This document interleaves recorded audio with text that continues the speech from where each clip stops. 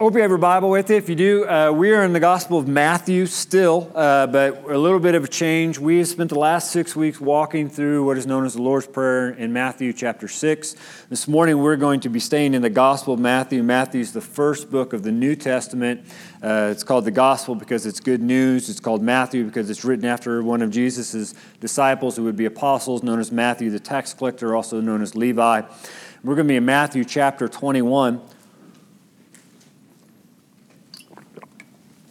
For the next several weeks, what we're doing with this series on prayer is we've walked through the Lord's Prayer to kind of get some understanding of what Jesus is teaching us. Now the goal is to look at some other teachings that Jesus has had in prayer. Make sure this is... I don't need to be extra loud.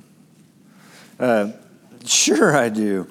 So we're going to be looking at some other teachings that Jesus has given to us in prayer. And this morning, our main focus is going to be on one particular verse. And to understand the context of this verse, you've probably heard this story before, or perhaps heard this story before. We're going to be in Matthew chapter 21, and we're going to really be focusing on verse 13. But we're going to start in verse 12. And the reason we're going to be doing this in the next several weeks, looking at different teachings and events dealing with prayer, is just to understand the significance of the Lord's Prayer in our life.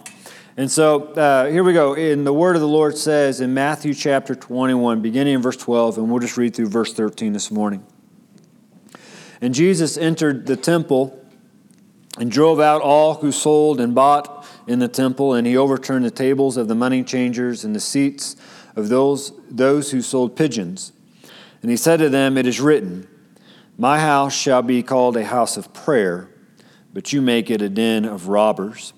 And to understand what is going on and to understand how this is significant in our life today, we really have to build some context. And so you've probably heard that this is the event in Scripture. This is the last week of Jesus' earthly ministry. It's the Passover festival going on in Jerusalem. Jesus has come in with a triumphal entry into Jerusalem, and now he's come into the temple.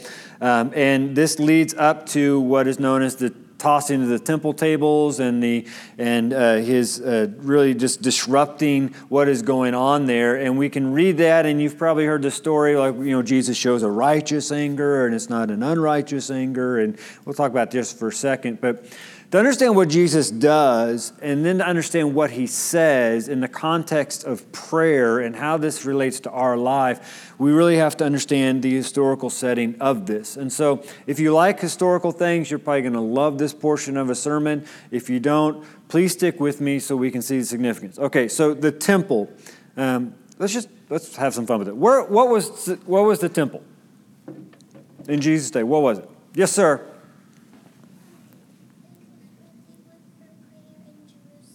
Okay, it was in Jerusalem, and it was where they, being the Jewish people, they would go for prayer. They would also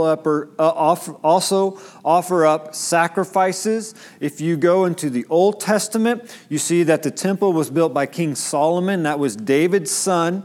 David was not allowed to build the temple, though he had like the blueprints for it, but he wasn't allowed to build it because of all the blood on his hands. And King Solomon built it, and we get that verse of Scripture, "If my people who are called by my name," that comes into the dedication of the temple. And so Solomon builds this temple, and it's glorious. I mean, gold and everything, and just Solomon held nothing back.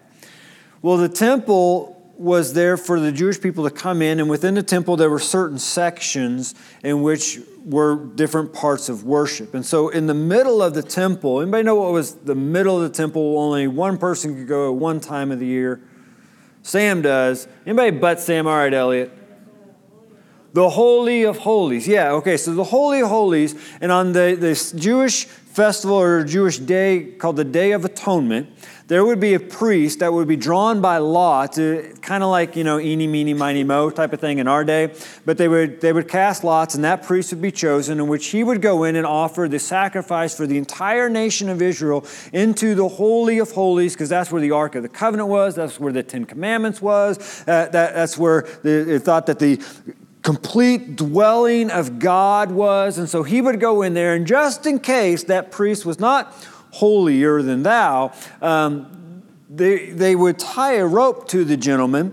So when he would go into the Holy of Holies, if he was stricken with sin and come into the holiness of God, and they did not hear from him after a while, they could drag him out and then draw lots for the next priest to go on in there. You may not have known that, but that's the Jewish tradition with the rabbis. And so this story of the Holy of Holies is the centermost part. This is where the holy presence of God was said to dwell. In the Day of Atonement, they would go and worship and offer sacrifice so that they could be atoned for all of their sins in the nation of Israel. Well, beyond what Indiana Jones says, we don't know where the Ark of the Covenant is. Okay, so the Holy of Holies is still there, but the temple has changed quite a bit since Solomon built it. See, Israel went into idolatry and pagan worship. God sent invaders, the Assyrians, the Persians, Babylonians, eventually the Romans. And so the temple was destroyed, the original temple. And it got rebuilt. If you go to the book of Nehemiah in the Old Testament, they rebuilt it, but nothing close to the splendor of Solomon's temple.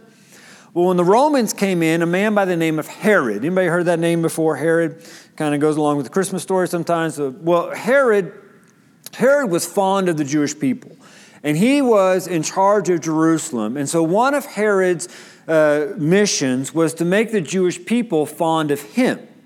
And so what he did is he started renovation projects. And so Jerusalem, he started renovating buildings, and one of his keys for renovation was the temple. And so the temple eventually became New Testament time as Herod's temple. And Herod made it such a glory to be seen that it's been said that in Herod's temple you could come in, when you started coming into Jerusalem, that the sun would hit the temple just right, that it would be radiating light into the sky because it was white and it was just beautiful. And so Herod's got this beautiful temple. And Jesus, in his day, he comes into Herod's temple. Now, you still have the Holy of Holies, where the Day of Atonement was and where the priest would go, but no Ark of the Covenant there, no Ten Commandments there. It was just kind of a significant place. Well, outside the Holy of Holies, you would have this place where it would be the court of the priest. Now, so we go from Holy of Holies to the court of the priest. Now, the court of the priest, that's where only the priest could be. If you're from the tribe of Levi, you could go into the court of the priest, and that's where they would take up the lot for the Holy of Holies in the Day of Atonement. And outside the court of the priest, you go a little bit further out, is the court of the Israelites. Now, to be an Israelite means you were born an Israelite. You could be a Jewish person being through circumcision and sacrifice, but to be born Israelite was prestigious. And so the court of the Israelites, the Israelite men could only go into the court of the Israelites. So you got the Holy of Holies, you got the court of the priests, where only the priests, and you got the court of the Israelites, where only Israelite Jewish men could enter. From the court of the Israelites, you have what is the beautiful gate, which led out to the court of women. And this is the place where Jewish women could gather. And from the court of the women, then you go out to the court of the Gentiles. Now, to enable to come to the temple and come into the court of the Gentiles, that means you had to say, I want to adopt the Jewish culture and the Jewish religion. I believe that God is the one true God, and so I'm going to offer sacrifices. I'm going to go through the act of circumcision if I'm a male, and that way when I come into Jerusalem, I can come into the temple only to the court of the Gentiles, which is like the outer layer, but I can worship God. Well, here in Matthew 21, it's the Jewish Passover. This is leading up to what we celebrate when it comes to Easter. And Jesus has come in and he starts tossing temple tables and cleaning things out. And a couple other recordings of the gospel says he starts using a whip or some sort of lashing device. And he's pretty upset. And he's had a pretty rough day because before he came into Jerusalem on this day, he cursed a fig tree. So I don't know if it's like Mondays for Jesus and just a bad day or what's going on. But he comes into the temple, and this event takes place in the court of Gentiles, okay? So this is the area when you come into the temple where everyone would have to come into. You couldn't get into the court of the Israelites or the court of the women or even further into the temple unless you came through the court of the Gentiles. And so Jesus comes in, and as he comes in, what was going on is in the court of the Gentiles, it was permitted that you could sell certain things for the sacrifice, like the pigeons mentioned here in Matthew 21 or sheep or bulls and things like that. So that was permitted. That's not the problem. The problem is Jesus comes into the temple is with the money changers. And even though we read money changers here in verse 12 and it comes across as the bad guys, what was going on at this particular situation is when Jesus comes into the temple, you've got this selling of goods. And the reason they're selling goods is because Jews have been scattered all around the world ever since you go back to when the Assyrians came in. And so they're scattered and they're coming back to the Passover because that's the day you just make the pilgrimage back to Jerusalem to celebrate God at the Passover, remembering when God brought us out of Egypt, out of slavery. And most of them would stay till what we call the Pentecost. And there's remembering when the law of the Lord came down. And so Jerusalem was packed, which meant the court of the Gentile was packed. And Jesus comes in and here's what's going on. It is an auction. Not a bad thing, because if you're coming in from far away, you have to be able to have an animal to offer up as a sacrifice, to which Scripture says has to be without blemish, meaning it has to be perfect. Now, they didn't have trucks and trailers and hitches and things like that, and so if you brought an animal from wherever you traveled from, there was a good chance something would happen to that animal which would make it without blemish. And so this service was provided as you traveled into Jerusalem, you came to the Passover and came to the festivals at the temple. You could come into the court of Gentiles and purchase something to sacrifice just in case an animal, you started without blemish, but had blemish by the time you get there, without perfection. And so you could buy this so you could go about the sacrifices and the worshiping of the Lord. Not a bad thing. It was actually celebrated because it helped people out. But as the money changers, what would they have is basically what's called a temple tax. And to understand how this played out and what Jesus is really showing his righteous anger to.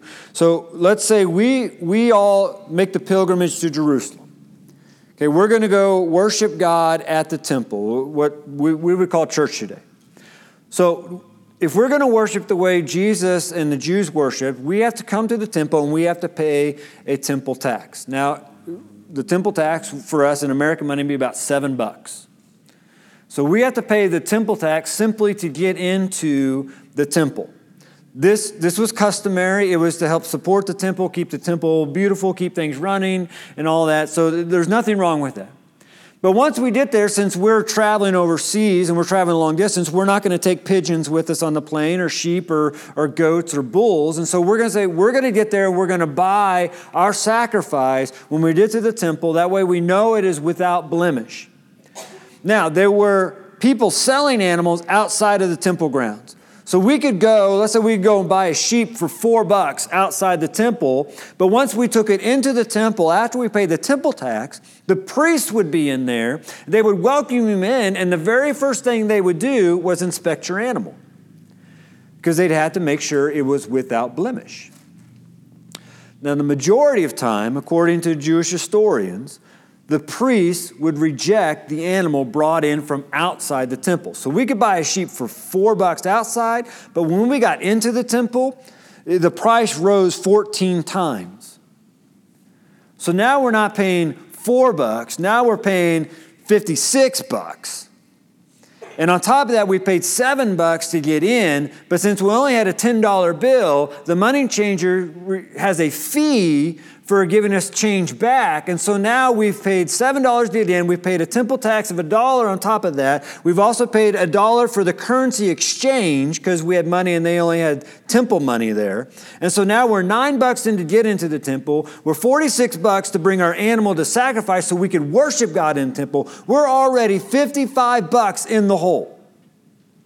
Also, we can worship God. Now, to put this in today's terms, if we did this today at church, because the average of paying that sort of money, you earn about $3 a day. So we're $85 in whole. So we're 25 days worth of wages, almost an entire month worth of salary just to come and worship God. Like we know He commands us to. So we're just doing what God wants to do, but we're paying almost a whole salary, a whole month's worth of salary just to worship God. So today's terms, let's say you came to Harvest Hill today. And to come into Harvest Hill, we made you, and the average income in Missouri is about $45,000 for the year. We divide it by 365, and then we multiply by 25. You can do the math later. I already did it for you. So that comes up to $3,104.18 based on the average income in Missouri. So here's how this plays out today. You come to church, and in order for you to have your nice comfy seat and worship God and be in here, we have our elders and our deacons, and we'll probably put our youth pastor out there too, because we're always asking for youth money. And so we'll put them out there, and we'll say, all right, for you to go in and have a seat, that's $104.18. And if you want a back row seat, that's $3,500, right? Because the Baptist church, you charge more for back row. And that's every time you come to church. Every time. And this is what makes Jesus angry. Is that these people who were God's people who had desired to make God their one true God and come into the Jewish customs and the traditions, these people had come to the temple to offer up their sacrifice so they could be made right with God, come to celebrate how God had freed them and liberated them from slavery. And instead of a place of worship, instead of a place of prayer, it had become a circus. Can you imagine if you had to go to church and every time you went to church you were trying to worship God in the midst of a cattle auction? That's what's going on here. And so as Jesus comes into the temple, he becomes angry. But Jesus has a righteous anger here. When he drives out all who sold and bought in the temple, and he overturned the tables of the money changers and seats of those who sold pigeons, he's angry, but it's a righteous anger versus an unrighteous anger. Jesus' anger was because of what these people were doing in hindering others in coming to the presence of the Lord. His anger was for reverence of God. An unrighteous anger is when we get mad because we don't get our way. So Jesus' anger is righteous because he has an anger towards God's will and God's law, and he wants it to be upheld, and he wants people to be able to come and worship God. And he gets upset that the Jewish people and the Jewish leaders and the priests are instead putting up barriers so people can't do that. And so he begins tossing things. But do you notice what he says? Verse 13. He says, "It is written, my house shall be called a house of prayer, but you make it a den of robbers." He does not say my house should be a house of preaching, though preaching of the word of God would happen. He doesn't say my house is going to be a house of worship and we're going to sing songs, though that's surely would happen in the temple. But he says, my house shall be a house of prayer. This comes from the book of Isaiah, in the passage in Isaiah where Isaiah is talking about the foreigners being able to come into the temple and worship God and meet with God and commune with God. And so Jesus quotes from Scripture in Isaiah where God is telling his people after they've gone through his persecution that God is now going to open the doors and open the gates so all may enter in. And so Jesus quotes from that for a very specific reason. As he sets up to head to the cross, he's letting people know that you are putting this barrier which God specifically opened up for all the people to be able to come into his presence and to worship him. But you're making this place a den of robbers. It comes from the prophecy of Malachi where God comes to his people say that you're robbing me. And that's particularly dealing with the tithe. So Jesus takes these two passages of Scripture and says, look, this is what's happening. You're robbing God's glory and you're taking it for yourself. See, Jerusalem lived in poverty. The Jewish people lived in poverty. They were under persecution of the Roman Empire. They only had to pay temple tax. They had to pay Roman tax. Matter of fact, the priests in Jesus' day were the only financial elite. And that's because they got a cut. Which is why so many animals that were bought outside had blemishes when they came inside the temple. Jesus says, you're making this a spectacle. Now, how does this come back into prayer? And what we're talking about. Well, obviously, Jesus says, my house should be a house of prayer. Well, for the last 6 weeks, we've walked through the Lord's Prayer, and we've been focusing on that prayer is about our community with God and our communion with one another. Our Father in heaven. Prayer is about focusing on God's power and his authority. Hallowed be your name. Prayer is about the reverence of God and in awe and humility to God. Your kingdom come and your will be done. Prayer is about, God, I'm submitting to your authority. Give us our daily bread, is seeing God as our source and our provider, the one who gives us our needs. Forgive us, seeing God as the only means of forgiveness. As we forgive others, seeing God as the one that leads us into action. Lead us not into temptation, that God is our shepherd and our guide. And so we have to apply His word of God and deliver us, that God is the one that encompasses us and snatches us out of evil. And so we walk through that. When Jesus says, my house should be a house of prayer, it's in the context of how He teaches us to pray in Scripture. Now, He's talking about the physical temple at this moment in time, but if we go forward into Scripture, what we see now is if I call myself a Christian, if I have made a confession of faith that Jesus Christ died for my sins and He rose again and He is the only way to the Father, and I believe that in my heart and I've confessed that with my mouth and I am saved, the Bible then says that God, for some reason, places His Holy Spirit inside of us. And the Bible goes on to say in 1 Corinthians chapter 3, verse 16, do you not know that you are God's temple? Jesus is in the midst of the temple here in Matthew 21. He says, my house shall be a house of prayer. And He's speaking about the temple of God. And now Paul, through the wisdom of the Spirit, says, you are now the temple because God's Spirit dwells in you. In 1 Corinthians chapter 6, verse 19 says, or do you not know that your body is a temple of the Holy Spirit within you, whom you have from God? You're not your own, for you were bought with a price, so glorify God in your body. 2 Corinthians chapter 6, verse 16 says, for we are the temple of the living God. Ephesians chapter 2, verse 22, in Him you also are being built together into a dwelling place for God by His Spirit. So how does this all come together for us today in dealing with prayer? Jesus comes in the temple and says, my house should be a house of prayer, speaking about God's temple, His house. Now under the new covenant, through the blood of Jesus Christ, and been given the Spirit, now we are the temple of God or the house of God. So if the temple is a house of prayer, what should we be as God's people?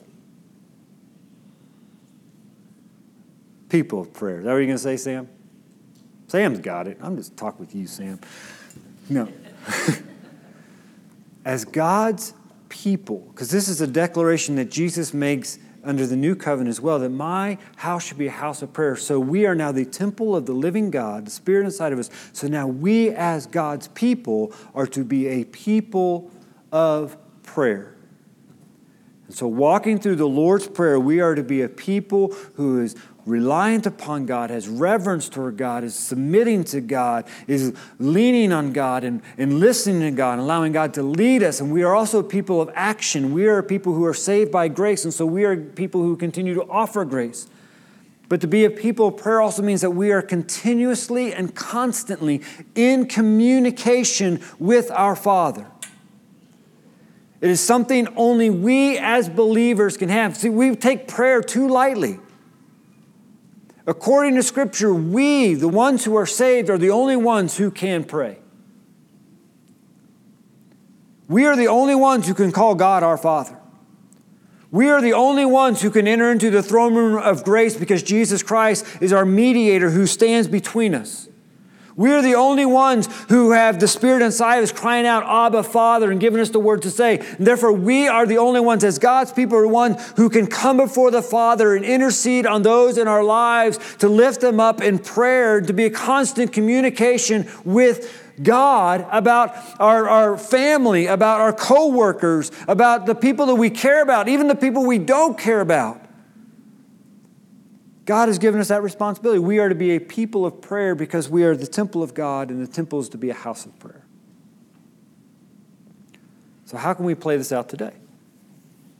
Have you ever told anybody at any point in time, and I won't ask you what the circumstances was, but hey, I'll pray about that? Anybody ever said that? Or I'll pray for you. I think sometimes we use that phrase. I know I've seen it, and I've probably done it myself, where someone asks, hey, can you help out? Well, let me pray about that, right? Can you help out with the van ministry? Can you help out with the nursery? Can you help out with youth? Can you help out with VBS? I'll pray about that. And I'm not denying that people do pray about that, but sometimes I think we can say, because that's the Christian thing to do. We're supposed to be people of prayer, so we'll pray about things. Or maybe you've heard someone who's going through a difficult time, a difficult situation, and you tell them in that moment, I'll be praying for you. Anybody ever said that? Hey, I'll be praying for you. And that's great, because I know there's a lot of people in this room that you do that. You put it in your phone or in your journal, and you make a mental note of it, and you're one of those that you can remember. And when you go and you pray, you remember to pray for that person, and that is great. That's spectacular. But here's what I want us to begin to do instead.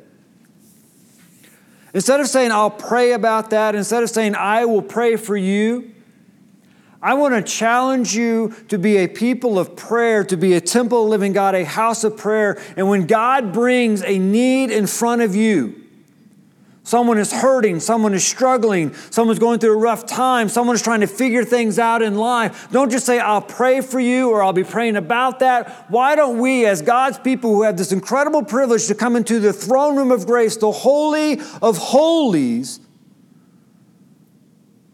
so let's pray about that right now. Why don't we drop everything that's on our plan, everything that's on our schedule, every place that we've got to be in the next 5 minutes? Let's pray about that right now.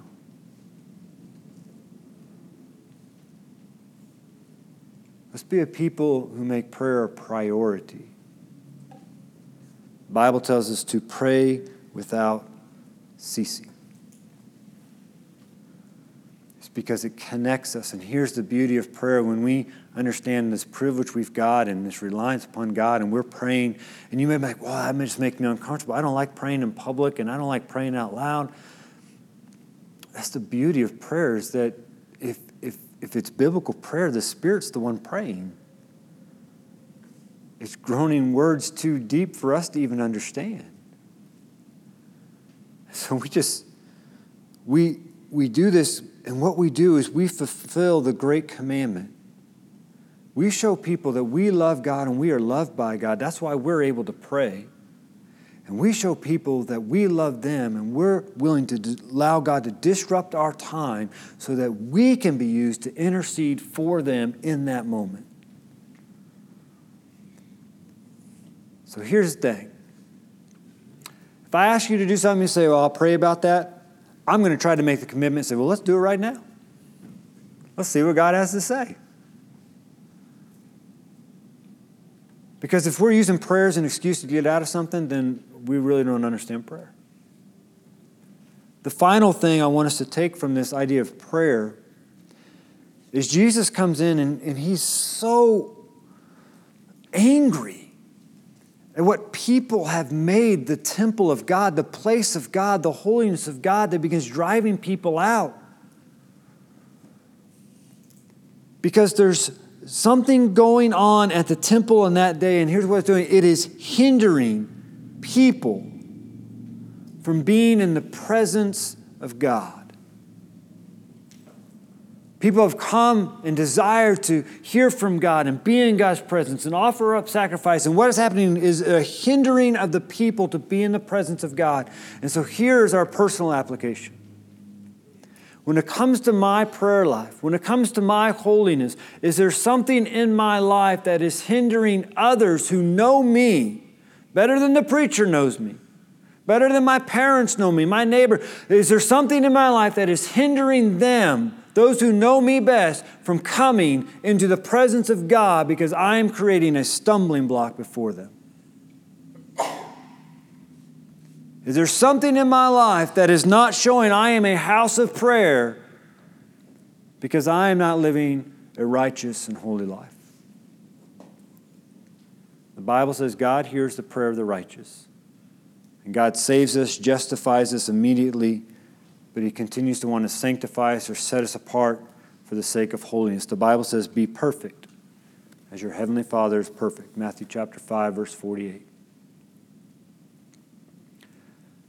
Is there something in my life that God, I come before God and I pray to God and I want to hear from God. And God has revealed something in my life that I know I shouldn't be doing, an action I have that I shouldn't be taking part in, words or conversation I shouldn't be indulging in, something on the internet or something I shouldn't be watching. God has put that conviction on my heart that I shouldn't do this. But I choose to ignore His leadership over my life. And is that something going to become a stumbling block for those who know us as God's people to say, that's why I'm not a Christian? We're either leading people to Christ or we're keeping them from it. And that's what Jesus gets so upset about. Is that the people who are to represent God and the priests were not leading people into His presence, but they were keeping them from coming. Can that be said of us? If you're here this morning, we talk about prayer, and one thing I mentioned is that you can't pray. I mean, you can pray all you want, but you can't pray the way the Bible defines unless you're saved. You just can't. And I think we need to understand that. If you're here this morning and you're trying to be a good person, trying to go to church enough or just do enough good things before this life is over, the Bible says you're wasting your life. Because there's no one righteous and no one does good. And so we can try to play the part, we can try to be Christian, we can go to church and play church, we can do all that stuff, but we won't fool the one who's going to judge us all. The Bible says we're all sinners. There's no one righteous, no, not one. All of us have sinned and fallen short of God's glory. But because God loves us and is for us, not against us, He didn't have to do it. This is His grace, His mercy. He sent His Son, Jesus Christ, to live a life we couldn't, to die on a cross, to take our punishment, our sins, God's wrath upon Him. And they placed Him in a tomb, but He came out 3 days later. The Bible says when I place my faith in that, not about what I can do, but what He has fully done, and I believe that in my heart and I confess with my mouth, I will be saved.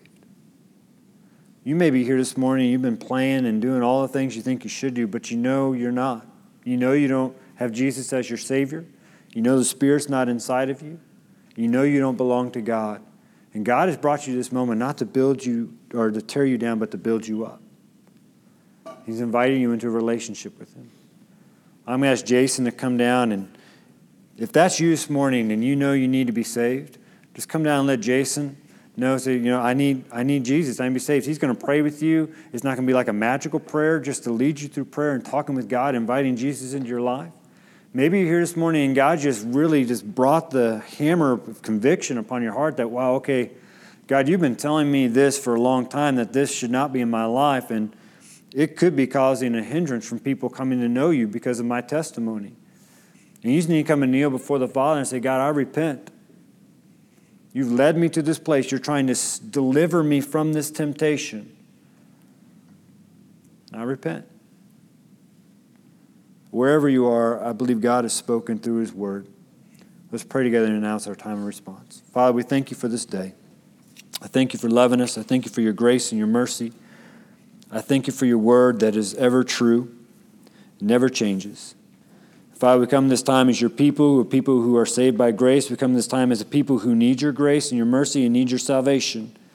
And Father, I pray that today that Your Spirit will continue to work, that those who need to accept You as their Lord and Savior, Your Spirit would just not let them stay in their seat or stand by their seat, that they would just have to come down and let it be known. For us here this morning who just know there are things in your life that you've been revealing and trying to call out for the sake of our holiness and our purity. This morning you bring us this passage, Lord, to drive it out. And so, Lord, let us not be hard-hearted as the children of Israel were at times. But, Lord, let us have a heart of humility and a heart of repentance, a heart of accepting You and what You want to do in our life and making us holy and worthy in the temple of You dwelling inside of us. I thank You for this day. I thank You for what You're going to do here in this moment as we come to a time of response. Let this continue to be our act of worship and be in spirit and truth. And Father, we pray all these things in the name of our Lord and Savior, Jesus Christ. And all God's people said.